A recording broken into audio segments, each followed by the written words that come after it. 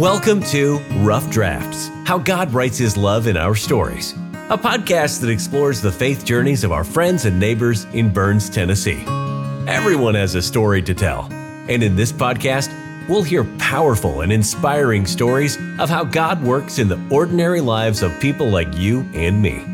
Our stories are unfinished and perfectly imperfect. They are just rough drafts, a glimpse of what is to come because God is still at work, writing plot twists, introducing new characters, and bringing good even from the most challenging circumstances.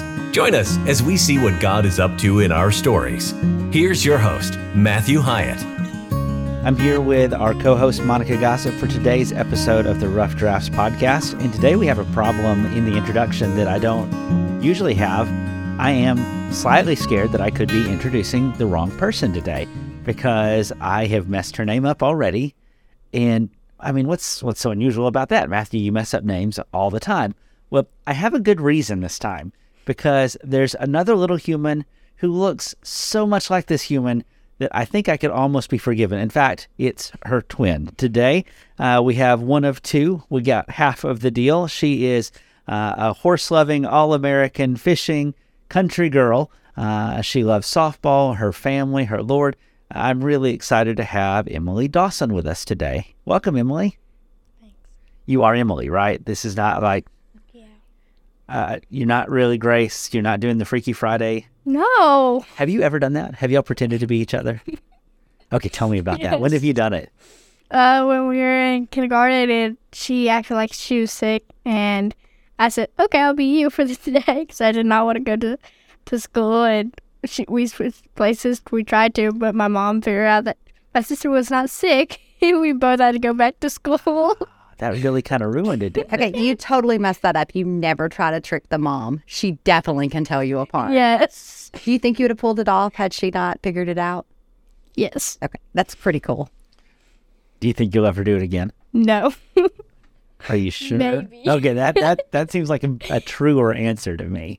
So we normally start off somewhere different, but because you have some pretty cool life experiences, tell us, what is the best thing about being a twin? You basically have somebody to tell all your secrets to. So you were born with a best friend. Yeah, basically. That is awesome. What is the worst part of being a twin? Sometimes you will have to share a room. So it's not pretty fun doing that. Does it annoy you so much, like when I mess up your name? No. I'm so used to it. I appreciate how kind and patient you are, though, because I feel like that would bother me. So thanks for being so cool about it. So we're going to start where we always start. Our first question to all of our guests is, do you believe that God is real? Yes, and I believe that he's going to be coming down on a great white horse one day. That's going to be awesome. Why do you believe that God is real? Is there anything in your life that's ever happened that kind of solidified that for you? Well, he basically told me to basically tell my friends to do the right things and not to do the wrong things, and they've always looked out for me and I've always looked out for them, and I feel like God is always with me and never leaves my side on a bad time or a good time. I think that's the first time friends has been the evidence. We forget how amazing that is, don't we? Mm-hmm. It's so cool to think about God always being with you, right? Mm-hmm. Is there a time in your life that you were like scared or worried or something and God really kind of reminded you that he was there? Yeah, a few years ago, about 2021, I was at my aunt's house and this bad storm hit us, and there's some trees falling down in her yard, and one hit the gutter, so I had to go in the bathroom, and it scared me a little bit because I was scared because she has a big oak tree, and they're just standing out in the kitchen looking, and I'm in the bathroom like thinking, please let God be with me. I'm just praying. Then finally they said me and my sisters could come out of the bathroom, and we were fine. And then one time was when a tornado hit, and I was at a friend's house with my two sisters, and my brother was at his friend's house, and we had to go to my brother's friend's house, and it was only a mile away from us. I can't imagine how terrifying that was. It was pretty scared.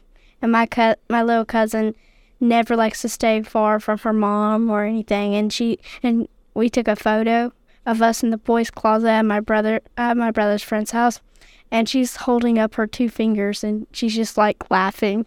I'm like, what? It's not like we just survived a storm. Yeah, That's pretty cool to feel like God has your back. Yeah. Because I think a lot of people feel alone and scared a lot in life because there's some tough stuff out there. But if you've got God with you. Also, one thing is like when I'm working on my barrels and I'm working on my trick riding, I feel like I'm gonna probably fall off. I'm probably gonna fall off, and no, I don't. And I thought one day that my horse was gonna go too fast, and I was like, because he's a team roping horse, and I thought, oh no, he's gonna go too fast, and I'm gonna fall off of him. And I've ridden him like so many times, and I thought, I'm probably gonna fall off him and get a concussion or something.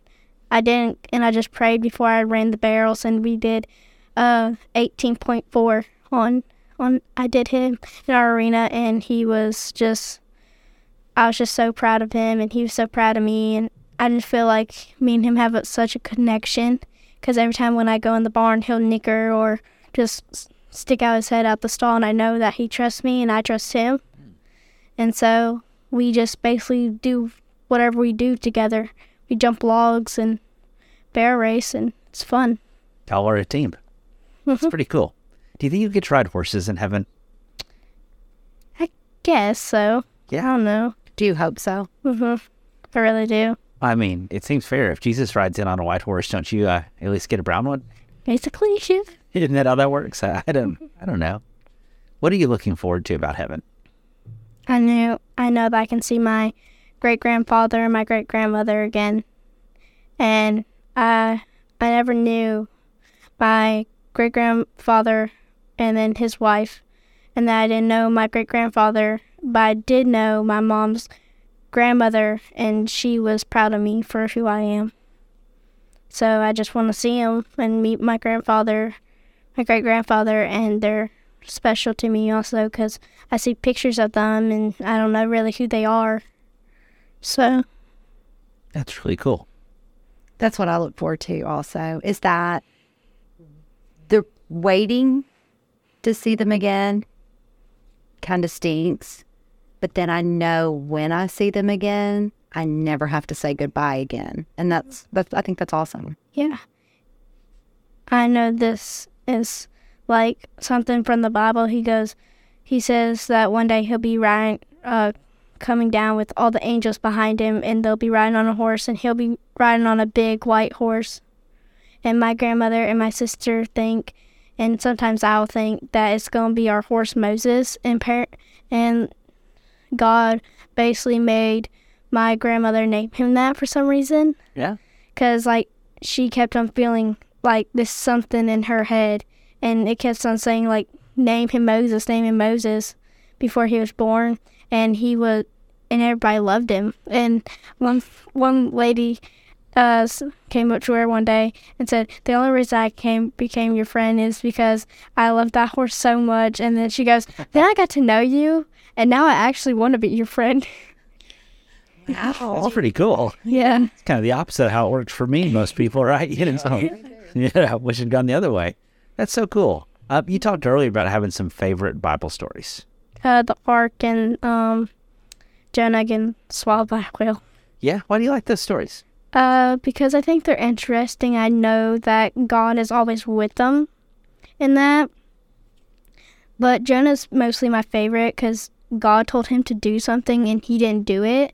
So God made him do some, can't say the word right, some consequences. Consequences? Yeah, I can't say it right. Oh, that's okay. That's a twister. And I know that he was with him in that whale, and he finally said, okay, you learn your lesson, you're going to keep on praying to me, and you better go to the place that I told you to. And he just made the whale spit him out on land, place that he was supposed to go. It just sort of shows how powerful and patient God is, doesn't it? Yeah. God made the whole entire world in 7 days, and on the seventh day, he rested. You know a lot of Bible. You learn that at home? Do you read it yourself? Is that from Bible class? I read it. What parts do you like to read? Genesis 24 through 9. Okay. And then I like to read Songs 118 through like 24. Oh, is that the This Is the Day? That's the Lord has made. Yeah, that's a good song. Mr. Frank likes to sing that song every chance he gets to, I think. I think that's pretty cool. And when the ark hit, when God said to Noah, build this ark, and it took him, I forget how many years, but I knew he was in his late 1600s. And he kept on telling him, build this ark, and he was listening to him, and people kept on making fun of him for building this ark, and he goes, there will be a flood coming one day, and you will be regretting this.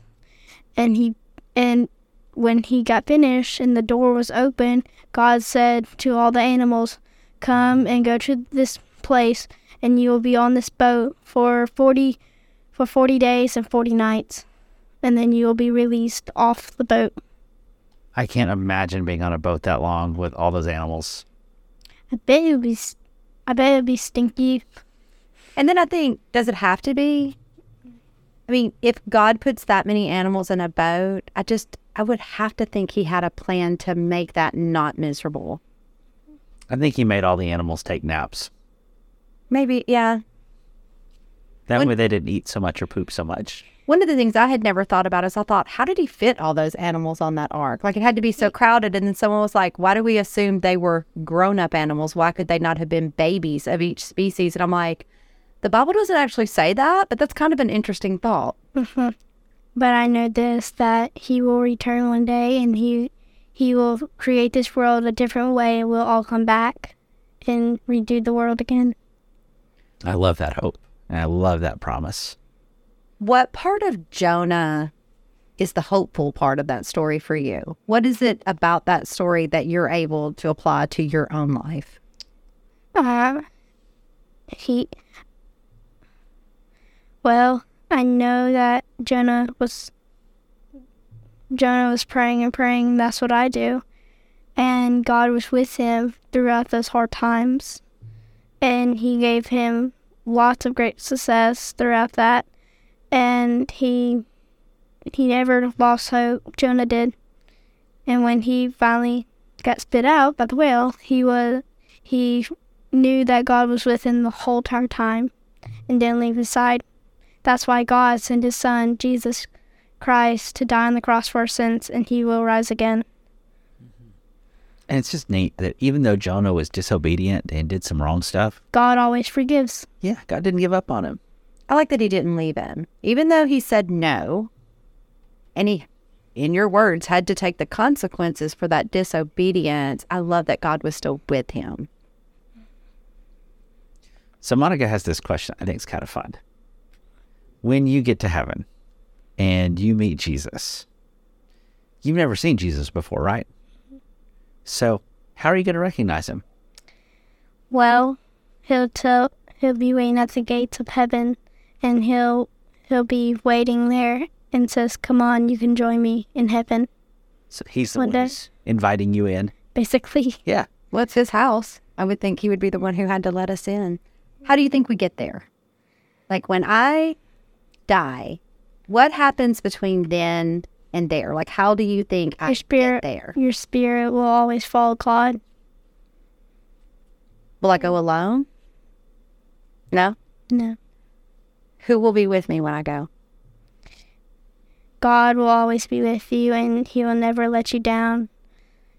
And he'll always know you, and he'll say, come on, you know your way, and you will know the way.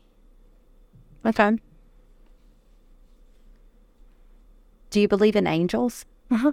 Tell me what angels look like in your mind. In the Bible, they say that they're bright, and you can barely see them. And that's what I basically believe in, that they're bright and you can barely see them. But once you get past that brightness and God lets you get past that brightness, you can finally get to see them as yourself. It's pretty cool. That's pretty cool.